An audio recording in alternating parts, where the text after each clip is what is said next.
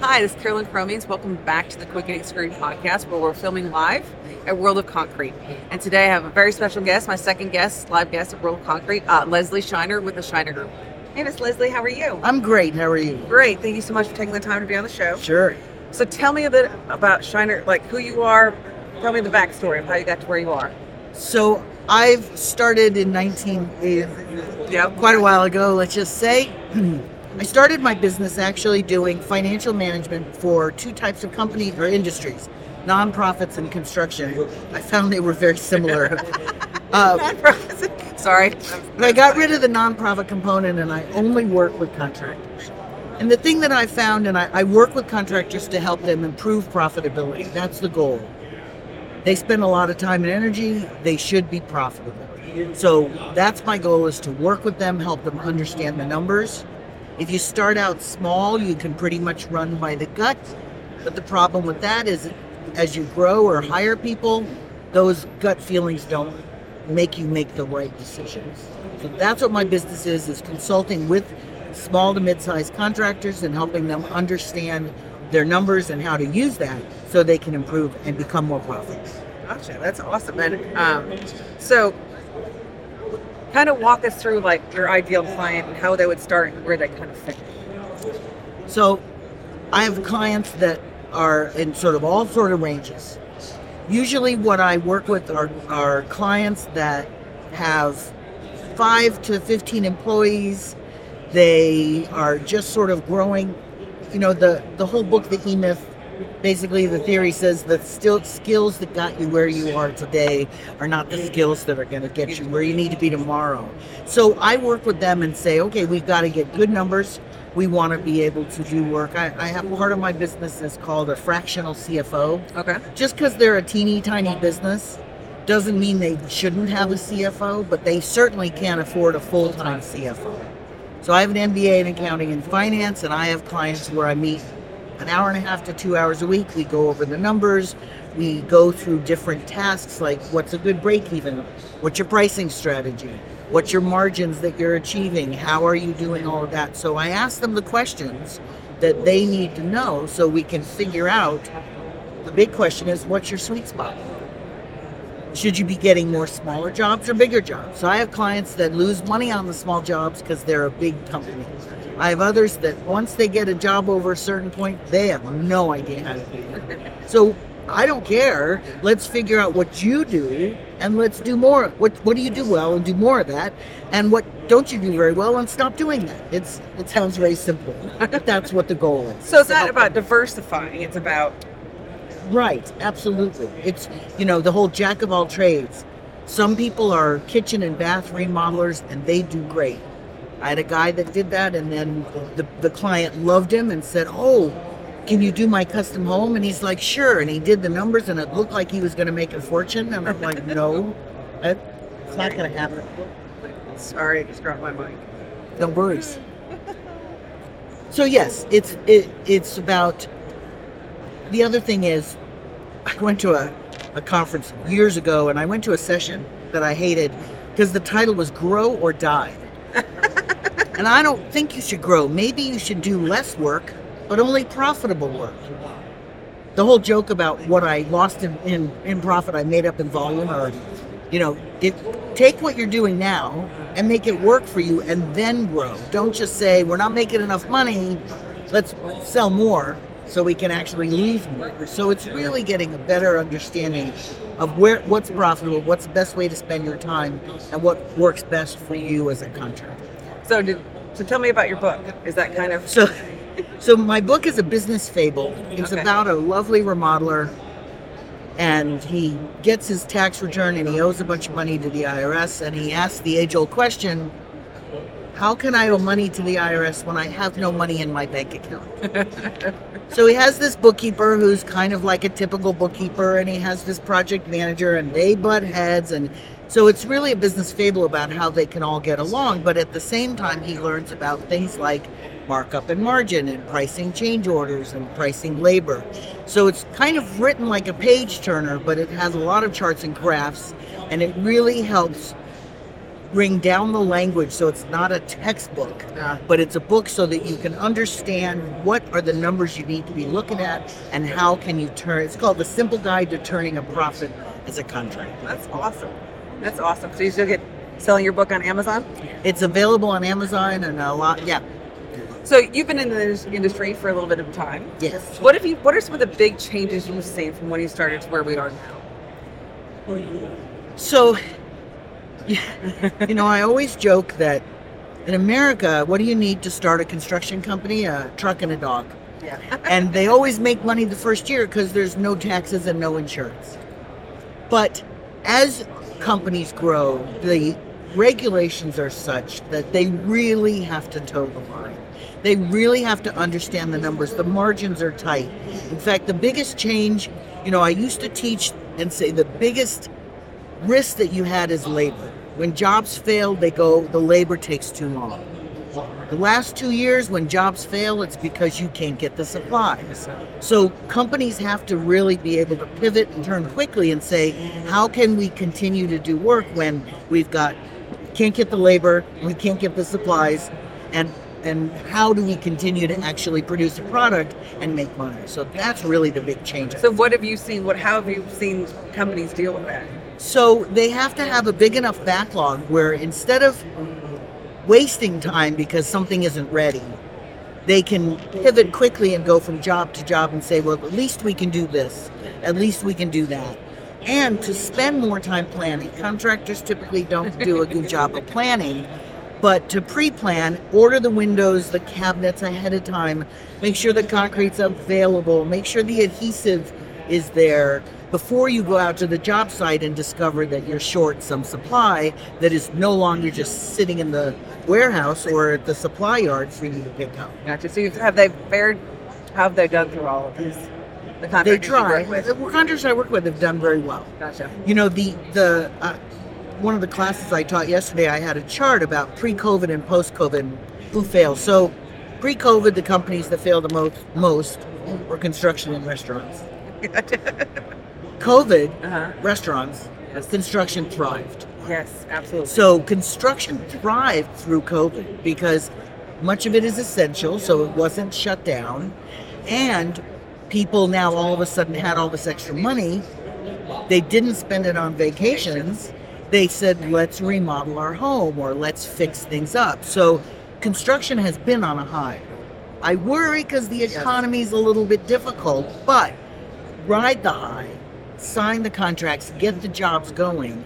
And the more jobs you have, the more you can juggle the lack of supply chain or the lack of labor. Gotcha. Yeah, and that's what was my question too, because I've seen a lot too. Contractors all over the country started in late 19, early 20, have had huge years. Do you see that continuing? Well, because I've been around long enough, the world is cyclical. Yeah. Things go up and they go down, just like my 401k, which is quite down now. But if I can hold on to it long enough, it'll come back up. I've worked with contractors through the 2008, 9, 10 Great Recession. It wasn't very great. I've been around long enough to work with them in 93. So I've seen the cycles. So you have to be able, the one thing that contractors have to do is they have to build in enough profit on the profitable jobs to cover the unprofitable jobs and to cover the lean times. So now you're busy. First thing I ask in all the sessions I teach is how many of you are busy? A lot of people have raised their hand. Everybody keep your hands up. How many of you have raised your rates? Oh, good, everybody. It's the law of supply and demand. If you're busy, charge more. I say, how would you like to make 10% more money? Oh, yay. How would you like to make 10% more money because you work 10% more hours and you have to work 10% harder? No.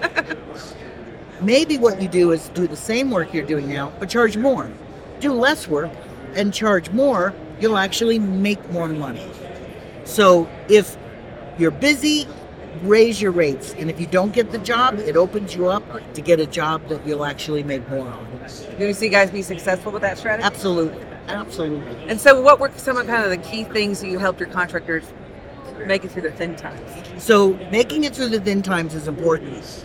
Never lower your price to buy a job because then you have to do more work to keep the same amount of money.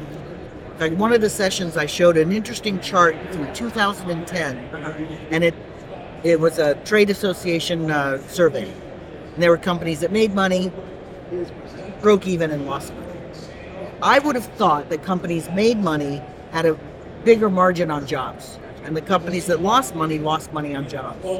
When you look at the math, they all had the same margin on jobs. The companies that lost money didn't keep their overhead expanded or contracted based on their volume. So the companies that lost money still had profitable work. They didn't have enough work to cover their overhead. So I always say you have to take a look at your overhead. Don't just look at your jobs and slashing your prices to get more work. Continue to do the work profitably, but make sure that your overhead is in line with your volume. As tight as possible. As tight, yes. So I know you were teaching some classes here at World of Concrete. What other some topics you address in your classes? So I taught a class of 25 ways to improve profits. Okay. It was a lot of fun, and I zipped through those. I've been focusing on a couple of things. One is to manage change work. Okay.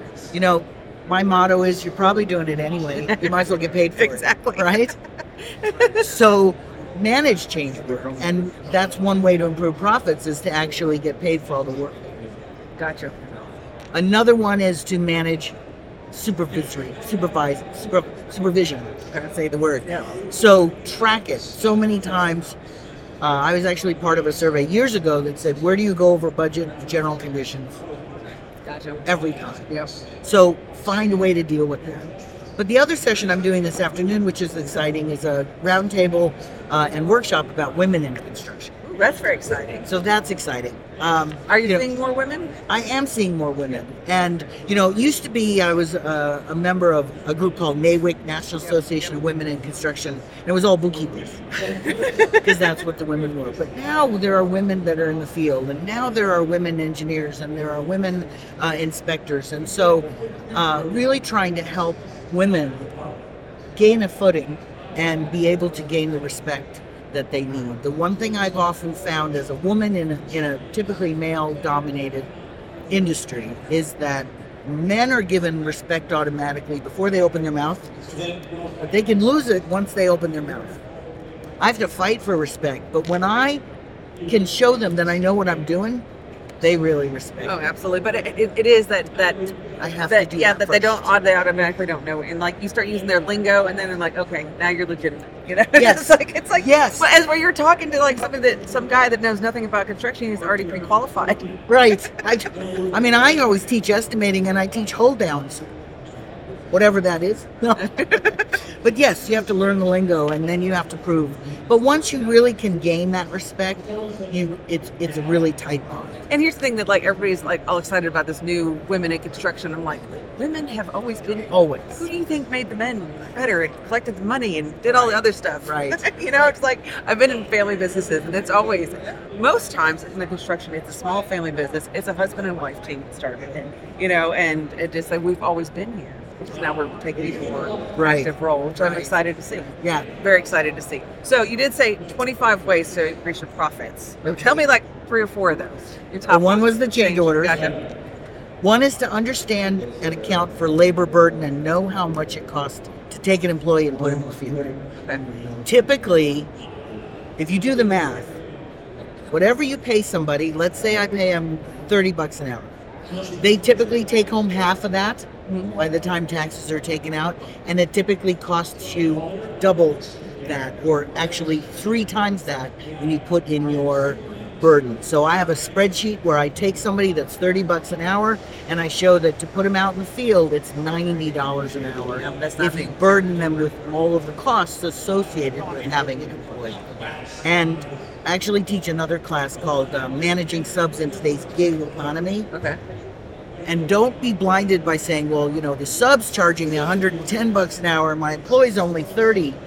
Yeah, but you don't have to pay for your sub when you're not busy, and you don't have to pay for their truck and their health. And maybe the 110 is cheaper than having your employee do it. So growing your business through subcontractors is an option as long as you can create a good relationship pay them quickly. That's one of the other things, and make them on your side. Because when the phone when their phone rings, you want them to be answering your call, not somebody else's. Gotcha. So if you could, like, somebody comes to you, I'm going to start a construction company. How do you set them up for success, ideally? So as opposed to the guys that come to you 3 years in and say, 3 years in, and say, what did I do wrong? Well, so as I said in the beginning, when I first started and I worked with a small company, I'll say, how much have you spent on this job? Oh, we're about $47,000 into it. And then you work for hours with a bookkeeper trying to get the books all set up, and it's $49,000 or $43,000. They have that gut feeling. So what I would say is you start out correctly from the beginning. Get good systems. Whether you're doing one job or 100 jobs, you got to get a contract. You got to have a process for change orders. You got to have a process for billing. Got to make sure that you do everything above board. Don't hire people under the table. Don't do things that will come back and bite you. So start and say, I'm going to go legit from day one. Exactly. And like having, you might not know everything, but have a plan on how to figure it out. I can remember when my husband and I started our material supply company, we had an Excel spreadsheet for our invoices. Oh my God, it was a disaster. It's like looking back, like I don't even know how we made it. Yeah. And all the resources that are out here now. Yes. Help everybody. So, and again, just because you're a tiny company, you can't afford a full-time HR manager, but if you hire a receptionist, they don't know HR. There's all these companies out there that can be your part-time HR and your part-time accounting and your part-time legal. And all of those things that a giant company has, you still need to do, but at a much smaller scale. Absolutely. And then someone like you, I think, is hugely important to helping them watch the numbers and watch the books. Because as you know, most of these guys get into the industry because they love what they do. Right. Actually. Right. And then very quickly they realize they have to do all of these other things. So I was talking about that. You have to learn how to stop doing and start managing. Yeah. Yeah. And how do you help people get into that role? Well, one of the things I do is I try and teach them how to not answer questions. That's an interesting perspective. Do they give the question to somebody else, or what do they? So when their field crew's asking questions all day long and you know the answer right away and you give it to them, all you're training them is to not do anything before they ask you questions. You say, you know what do you think is the way we should do it? Or why don't you research it, and then let me know in a couple minutes we'll figure it out, or a couple of hours or a couple of days. You figure it out, because you have to be able to give them the tools to do their work instead of handicapping them so that they're just you're trying to create a clone of yourself, which never works. That's a great perspective. I mean, like in any field, I'm like, man, how many text messages I got in the office today? What do you think? Yeah. I agree. Yeah. Managing people too, this is hard in general. Yes. Much harder. I always say my sister was a bigwig at a bank, and she managed really well. And I realized the reason she managed so well, because one time it's like international bank transfers, and one time it's general ledger set. The reason she was such a good manager is she didn't know how to do anything. She just knew how to manage it. Yeah. So then she would let the people who were do it, and she would manage that process. The problem with contractors, they often know how to do. One of my most successful contractors has a degree in business, and he worked in the summer kind of as a carpenter, but he was never a full-fledged contractor. And when he started his business because he was starting the business side of it. And he wasn't constantly like, I need to go out in the field and fix this problem and fix that problem. Yeah. So, that's where you're trying to come in and say, yes, it's a business. It's a construction business. You got to focus on the construction. You got to find people to do that, because you have to focus on the construction. Exactly. I mean, I'm sorry, on business. Yeah, exactly. The one other thing I always say is, feel free to delegate, but don't abdicate any responsibility. What do you mean by that? I've got guys who I'm like, well, let's look at their financials. Oh, I don't look at those. I'll let the bookkeeper do it all. Gotcha. Like, no, you need to look at it. Yeah, Let's exactly. find a way to look at it. So, yeah, you don't have to do the bookkeeping, so you can delegate that, but don't abdicate the responsibility for having good numbers. Of knowing what's going on. And knowing what's going on. Yep. Absolutely. That's a lot of good information. So is there anything else you think we need to add? Contractor thing. I mean, there's so many things, but what do you think is most important? Well, I think, contractors by nature are optimistic. Otherwise, they'd never get into this business. Agreed. But keep that optimism and spend the time. I know we're so busy and we get run ragged, but set aside time. So whether it's a couple of hours in the morning, there's a great book that says, don't answer your email in the morning. I think something like that. Yeah. But there's a great, set aside the time. And I'm stealing word, work on the business instead of in the business. But set aside that time to really stop and say, where do I want to be? How did I get here? What is my sweet spot? What can I do differently? Absolutely. Because I was there as a business owner. It's like you're just working every day, the doors open. Yes. And there's no long-term plan. Yes. And it's like, really, why am I doing this? Right. And if you're thinking about an exit strategy, start day one. Gotcha. What do you want to do? Because There's different things. Yeah. different ways of setting up your business. So you exit like selling it, or Well, a lot of contractors think they can sell their business, and they can't. because they don't have processes? They don't have processes, and there's no barrier to entry. Why should I come to you, a successful business, when I'm arrogant enough to think I could just start my own? So, then there's the thing called liquidation strategy, or, build a cash cow. One of the things is to build personal wealth through corporate dollars. So there are a lot of different strategies, but constantly think about them, because I have so many contractors that are aging. There aren't a lot coming up through the ranks. No, I agree. Their kids aren't interested, and they're like, now what am I going to do? And they just end up shutting the windows down, shutting the doors down. But they have to be able to pull down enough equity so that They can live. live in retirement. Awesome. Well, this has been great, Leslie. I really Oh, it's appreciate fun. having you on the show. Fun chatting with you. Yeah, absolutely. Thanks, guys. We'll catch you next time on the podcast. Hey, guys. This is Carolyn Cromans. Thank you for listening to an episode of the Quit Getting Screwed podcast from the world of concrete. Hey, guys, if you need help, liens, collections, contracts, we do it all. We do it in all 50 states for a flat fee and a predictable time frame. If you want to know more, reach out to us on our website, thecromanslawfirm.com, which is in the show notes. Thanks.